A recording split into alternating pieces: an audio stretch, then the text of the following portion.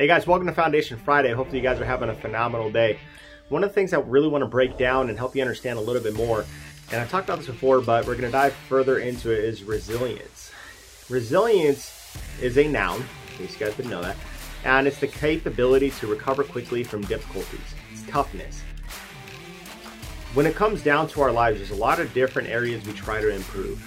I talked about the 5 F's: faith, family, fitness, finance, and fun. In these 5 areas that you need to pursue a better life in, sometimes we can have struggles. We can have obstacles that get in our way. It is sometimes a challenge to get up in the morning and go to the gym. Sometimes we fall behind on our saving goals or getting out of our debt goals. Maybe we have conflict within our family, or we have an internal struggle when it comes down to our faith, and that can be motivation, inspiration, anything along those realms, just trying to improve yourself to be better. Let me tell you something you already know. The world ain't all sunshine and rainbows. It's a very mean and nasty place, and I don't care how tough you are, it will beat you to your knees and keep you there permanently if you let it. You, me, or nobody is gonna hit as hard as life. But it ain't about how hard you hit. It's about how hard you can get hit and keep moving forward. How much you can take and keep moving forward. That's how winning is done. The art of resiliency is the ability to get back up and to improve and to be better.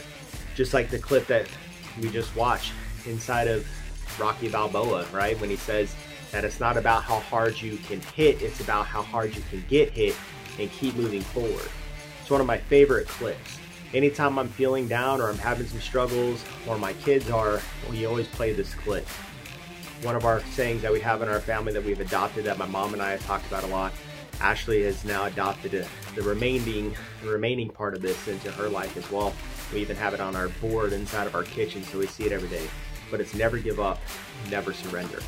Ashley always used to say never give up. My mom and I always used to say never give up, never surrender. Much like this clip here.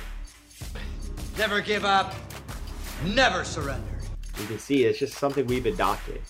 So anytime we are having struggles, like today, I've just been really having struggles getting up and doing my morning routine.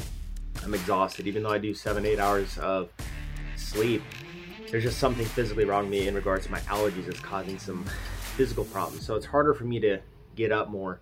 And one of the things I just said today is like, I don't give a shit how hard it is. We're just going to do it. We're going to make our routine happen. Even if I am a few hours behind it, or I have to do my scripture reading, or if I have to do my affirmations or the, goals, reviewing my goals throughout the day, I'm still going to make things happen. I'm still going to record this content. I'm still going to consistently keep moving forward.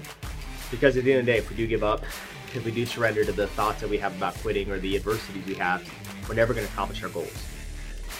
Hopefully this is helpful for you today.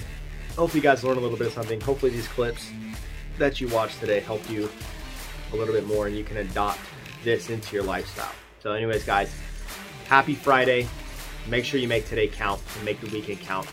And let's continue to push through and establish these correct foundations in your life.